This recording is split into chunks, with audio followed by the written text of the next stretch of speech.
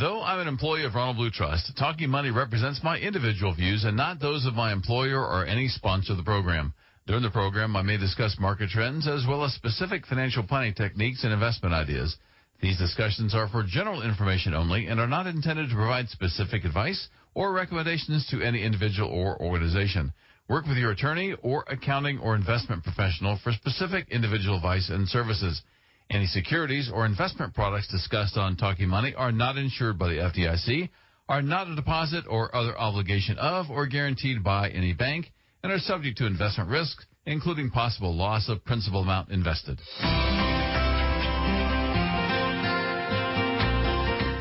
And Talking Money is brought to you by Ronald Blue Trust. So pleased to have them as a sponsor, or us as a sponsor.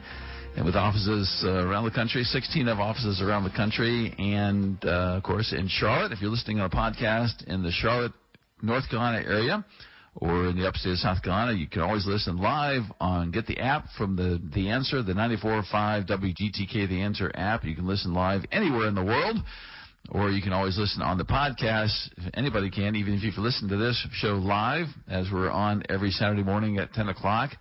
You can always hear the replay of this as you go to TalkingMoneyRadio.com. If you want to send a question, send it to Mike at TalkingMoneyRadio.com. And, of course, during the show, we can always take a live phone call. So 877-235-9405. Paul will be happy to take that phone call, put you on hold, and we'll get you in the queue and try to answer that question as soon as we can. We're talking about retirement income, and I think, unfortunately, many people design their portfolio to just avoid the risk of volatility without thinking about the risk of loss of purchasing power, and their portfolio is not designed well enough to last their lifetime. And even maybe just as important for some people, to leave a legacy to their children, their grandchildren, probably more importantly their grandchildren, and to provide some money for them. They invested so conservatively that it just didn't grow enough because there was such a fear of volatility. So I think ways to avoid, at least reduce that fear of volatility, is to have a well-diversified portfolio, which, of course, the Bible talks about, having a well-diversified portfolio. Spending less than you make is a tried and true biblical principle that's just good common sense. If you do that over a long period of time, you'll do well, do at least better financially than you would if you didn't do that. That doesn't mean you're going to be unusually wealthy, but it does mean that you should be satisfied and you should have less stress from money because you bought less than you earned, paid and bought things that were less than you made, so you had some kind of cushion there. And those who are really fearful about things that are going on in the economy, with the federal government even increasing more so the national debt and the deficit going up so much, especially this year, that one of the, I think, best ways to help reduce that stress is to get out of debt as soon as you can. Your mortgage, your car loans, your charge cards, whatever. I think the more out of debt you are, the less stressed you will be as different things happen in the market, because your monthly expenses are just going to be more manageable, I think, if you are in that kind of environment.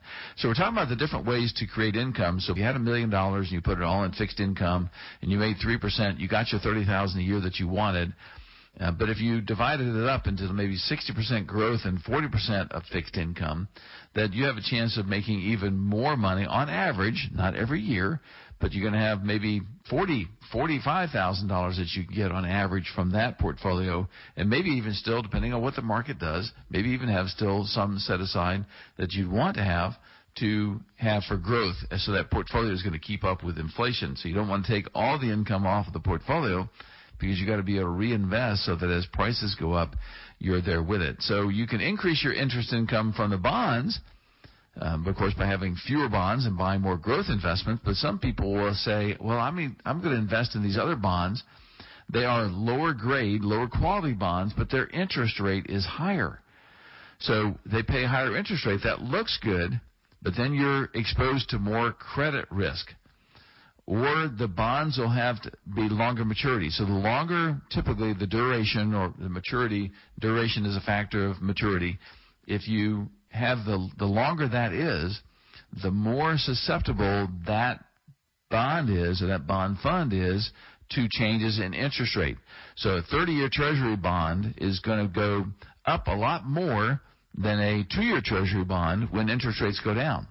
Consequently, when interest rates go up, that 30-year Treasury bond is going to go down in price. If you try to sell it before the 30 years is up or need to for some other reason, that price is going to go down because it has such a long time till you get your money back. Somebody else doesn't want to buy your bond that's not due for another 20 years if they can buy a new bond that's paying a higher rate. So it makes your bond worth less. Now, as long as you keep it to maturity, you're still going to get your money back, so you don't have the risk of lack of return to your money. You're not going to get the money back. That's not there. But that's one way to do it, but you have to be careful how much. I'm not opposed to having some of your money in the lower quality bonds, but just understand the risk that you're exposing yourself to when you do that. The other way people do that, I mentioned a little bit before the break, was chasing the high dividends through stocks that produce more current income, but sometimes that can have some negative consequences. Why is there a current income? The higher current dividend may be there because the stock price just went down a bunch. Now, there again, that could be a reason to buy. I get a higher dividend because the stock price went down, but as long as the stock price didn't go down because the company was now having financial difficulties, which may give an indicator for a longer-term problem, which means they may be reducing that dividend. If you buy a stock that's gone down in price, the dividend's higher because they haven't adjusted the dividend to reflect their current earnings, and then 3 months later, 6 months later, they reduce that dividend, well, the stock price is probably going to go down again even more. And your dividend yield, of course, is going to go down because they dropped that dividend price. So you can ask many, many people that I've talked to over the years who've had stocks that paid a good dividend that for some reason stopped paying that good dividend, and they just felt like, oh, that's a big company. It's always going to pay a good dividend. But that's not always the case. So there's an article in Barron's today, this weekend. This is the May 18th issue for those who may be listening to a podcast later. So this is May 18th, 2020 issue. And this particular author, Lawrence Strauss, he talks about two particular mutual funds, the Vanguard Dividend Appreciation and the Wisdom Tree U.S. Quality Dividend Growth Fund. They're both buying higher paying dividend stocks. They key on dividend stocks. They don't buy smaller stocks and mid-sized company stocks that don't pay dividends. They want to use stocks that pay dividends. So he pulled out 8 stocks from the top holdings of those two funds, and they range from Verizon, Procter & Gamble, Johnson & Johnson, Comcast, Merck, McDonald's, PepsiCo, and Medtronic. So a lot of companies, probably you're familiar with virtually all of those companies.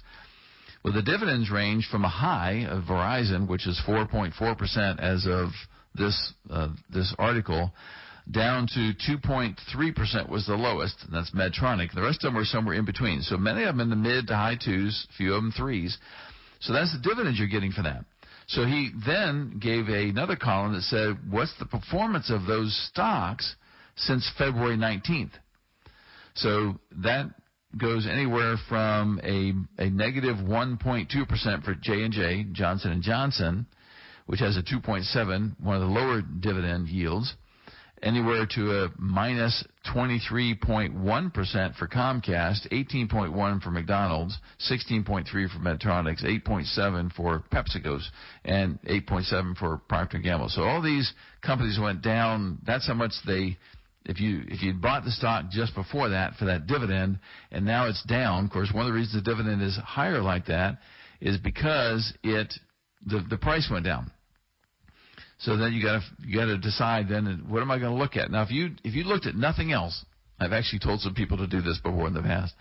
If you look at nothing else, if you don't look at your statements, you don't look at the paper, you make some investments in some good high-quality companies like this and leave it alone for 10 years, and you keep getting your dividend. As far as you know, the companies are doing fine. As long as the dividend keeps coming to you, well, I think the companies must be doing fine. You're not going to even notice these kind of drops in prices because you're not looking at it. You're getting your dividend. That's all you bought it for. That's fine, especially with a company that annually or fairly regularly increases their dividends, and most of these increased them just recently. So April, there's two of them, April 2020, one January 2020, the rest of them were 2019. Well, here's May 2020. One just increased it.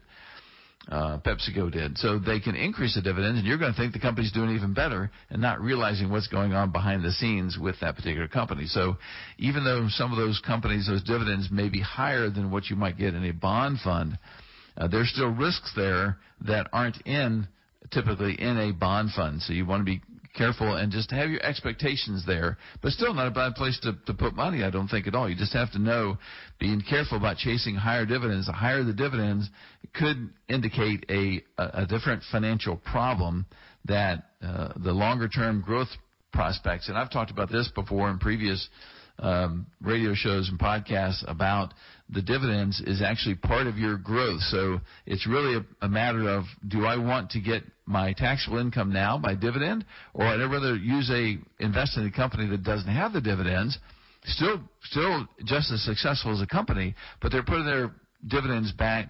Instead of paying dividends, they're putting their profits back into the company for growth. So that's going to convert your income from just current income coming in, whether you want it or not, to long-term capital gains, probably when you want to take that long-term capital gains. And then, of course, not a very nice way to get rid of that capital gain, but the estate planning laws are still such that you get a step-up in basis at death. So you could have a couple of stocks for your lifetime.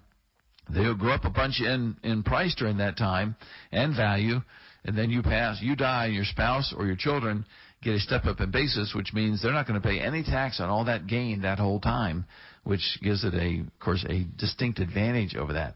So when we get back from the break, we'll talk about looking at your portfolio as buckets. You may not actually put them physically in buckets, but it's a way for you to look at your portfolio, I think, to hopefully help reduce some of the fear you might have of that volatility, which most people have that fear of. So 877-235-9405 is the phone number if you want to get on the program and ask your question. We'd love to hear from you.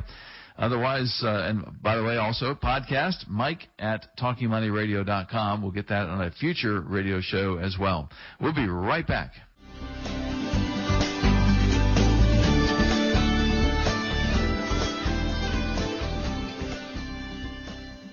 This is Certified Financial Planner Professional Mike Miller, your host for Talking Money.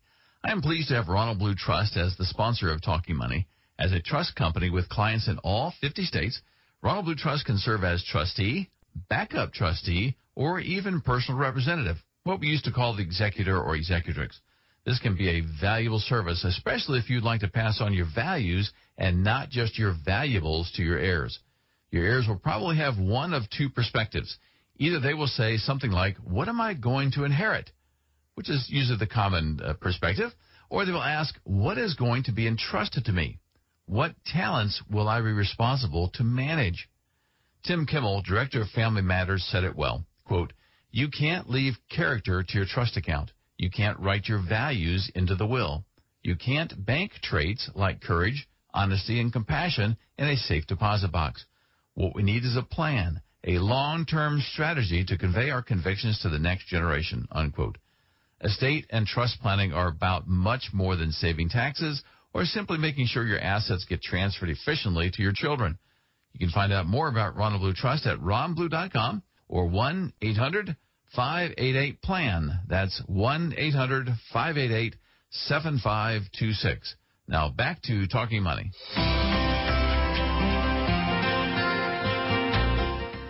And you're listening to Mike Miller. This is Talking Money. So glad you're with us today. We've been talking about retirement income and how the best ways to try to get that income without adversely exposing yourself to the risk of volatility, or more importantly, that stealth risk that we call the risk of loss of purchasing power that comes from the inflation, prices going up for different things that we buy each and every day, or maybe we buy every 5 or 10 years as we buy a new car, or we want to take a trip somewhere and all those prices go up. So we want to make sure that we have a good balanced approach. And one of the ways to do that is to have a bucket approach, or at least an idea that it's a buckets. Even though you may not physically put your investments in separate buckets, mentally, I think it helps if you keep them in different categories.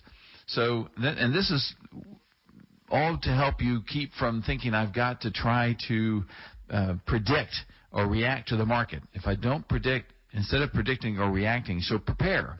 And prepare your portfolio by putting money in different categories. So I've even had a number of clients over the years who I have told to put money just in a money market account. Sometimes the money markets were paying a lot higher than they are even today. But still, if you put that money in the money market account, you don't have the chance to make much money in that, but you're not going to lose the money. So in order to protect the portfolio that is in something that has more volatility to it, you have some money that is accessible that doesn't have that volatility, even though it won't make as much money when the markets go up. But it's there so that you can actually use that money if you need to. You can pull it off the portfolio as the portfolio is doing well. And when it's not, you simply go back to the money market accounts that you have at the bank or someplace else, the credit union, so that you can use that money. So when the investments that are really intended to be more long-term investments are having some difficult times like they have recently, then you can leave those alone and invest in some other part of your bucket. So you can divide it into multiple buckets. You might say short-term, 1 to 2 years. That could be typically in investments that are very, very conservative. It could be short-term bonds. It could be short-term municipal bonds if you want to get tax-free investments out of it. But it's really investments that aren't intended to make a lot of money but aren't going to have a lot of volatility to them. So that's there for emergencies. That's there to pull off the portfolio. It's money that you need. And if you do that every couple of years, so if you're using that for even now because your stock investments went down, and your bond investments aren't doing well, so you get into your money market account, you use that for 3 months, 4 months, 6 months, whatever it is. And then when stocks go back up, the bonds start doing well again, then you replenish that so that you're always trying to maintain somewhere in that 6 month to 2 year of a portfolio that's in something that's pretty fixed. And then the more risk averse you are, the more you get nervous and can't sleep at night with investments that are going up and down, the more you might put in there. So you might not say, well, I just need 1 to 2 years of my expenses in there. I want to put more than that in there because it just makes me sleep better at night. Understanding that you're increasing your risk of loss of purchasing power. You've decreased your risk of volatility, but increased the other risk. That as long as you're comfortable with that and you can still handle that over some period of time, then that's okay. Intermediate term would be your next bucket. So that intermediate bucket is going to be more of your typically high-quality corporate bond type investments. It could even be some dividend-type paying stocks and major stocks that don't have much volatility, as much volatility to them, but at least pay a good dividend. Part of it could be, depending on how much you put in your intermediate term bucket, but basically it's going to be something that's 3 to 9 years, 2 to 10 years, whatever that time period is best for you, that say, okay, I know that if for some reason the stocks went down and stayed down for 10 years, I've got enough money that's earning intermediate term type rates. It's not so conservative as the short term, but it doesn't have as much volatility as the long-term assets. I've got this intermediate term bucket that I know I can live off on if I had to for 10 years or whatever you're comfortable with. Maybe it's 5 years that you're okay with. But let's say as much as no more than I would think 9 or 10 years, you would want to have that much money in there. So there's your short-term bucket, your intermediate term bucket. Then you're going to go to your long-term bucket. Now that's going to be, or maybe your ultra long-term bucket. So those two buckets are going to have varying degrees of growth potential. So your ultra long-term may say, well, I'm going to put money in that investment that's maybe emerging markets that has a lot more volatility, but I think it's got better potential over a 15-plus year period. I'm not worried what it does over the next 5 years. You may not like it if it goes down, of course, but you're not worried about it for that 5 years because you feel like really that over a 15-year period plus, it's going to do much better than those investments. And you have to put up with some intermediate or some short-term volatility in order to get those longer-term better returns. And typically those are the kind of investments that when they start going up, they go up like gangbusters. And if you're not already in them, you're going to miss a lot of the upturn. So that long-term bucket, which is not that ultra long-term, but the long-term bucket, which is more of a 10 to 15 year, that's going to be your basic portfolio of stocks. So it's going to be small companies, mid-sized companies, growth, value stocks, international, some international companies, more the not the emerging markets, but the other international companies that are more established. You would be in those. So those are what would be in your 10 to 15-year bucket, because you're going to get, typically, if history repeats itself, we think it will, that over that longer period of time, you're going to get a lot better return in those investments than you would have in that short term or even that intermediate term bucket. And that helps you spread it out, and that helps you prepare so that when the part that's in the long term or ultra long term goes down, hopefully you're not going to worry about that as much. There again, you don't have to like it, but you won't worry about it as much because you know you've got enough money in your short intermediate term buckets that's going to last you up to 10 years. If it's going to last you up to 10 years, then the other money can just leave alone. And you have to almost really expect that it's going to go down like that, because it really is going to go down. We don't know when, how much, or for how long, but it's going to go down. And so understanding that, then your expectation is there that it's going to go down, so that you don't have a fear when it goes down. Oh, no, why did that happen? I wasn't expecting that. I'm going to panic and get out. Well, you don't want to do that for sure as well, because you got those basic three fears, and I've talked about them before. So you got the fear of missing out. So when the stock market's doing well, you're not getting as much as your neighbors or your coworkers. You got that fear of missing out. Or you see the S&P 500 index going up. Well, you're not all in the S&P 500 index, and you have that fear. You just, in the pit of your stomachs, oh, I should be in there. I'm missing out on what is happening in that return. That's one fear. Then you got a fear of loss. So if you have that fear of missing out and the fear of loss, which one's going to win out? So if you have that fear of loss, you can't invest in the stock market with a fear of missing out, and then all of a sudden when it goes down, your fear of, which is stronger to you? Is your fear of loss stronger than your fear of missing out? And then your long-term strategies would be your fear of failure. So what are the odds that my portfolio is just not going to meet my needs, which I think is the most important one to look at. But unfortunately, you can't take care of all of these. So don't expect your financial advisor, your investment advisor to take care of all those. That's asking for a miracle. That's asking for godlike plays in the markets to say, okay, yes, you're a professional, that you should have been able to get out of this particular stock or this mutual fund or this set of mutual funds. You should have been able to get out of them before they went down. Well, no one can do that. And if someone tells you they can, so if you're talking to a particular broker and looking for a new investment advisor and they tell you, yeah, we can do that, look at our returns over the last X number of years, well, you need to run away from them, because they are not the right person to talk to, because you are not going to get the right kind of information from that person, because they're telling you they can time the market. Well, unfortunately, it's about time to wrap up again today. So if you've got any questions or you really want to learn more about any of the topics I've covered on the program today or some other program you're listening to, then you can always talk to your financial advisor, talk to your own tax attorney, talk to your own CPA, whoever your professional is that you speak with. But I believe, however, it's important to work with an advisor who shares your values and your biblical worldview. There's just a difference. So for more information about that, you can call me, Mike Miller, 800-588-PLAN. That's 800-588-7526. Or send an email to mike@talkingmoneyradio.com. Mike@talkingmoneyradio.com. That's all the time we have today. Have a great weekend.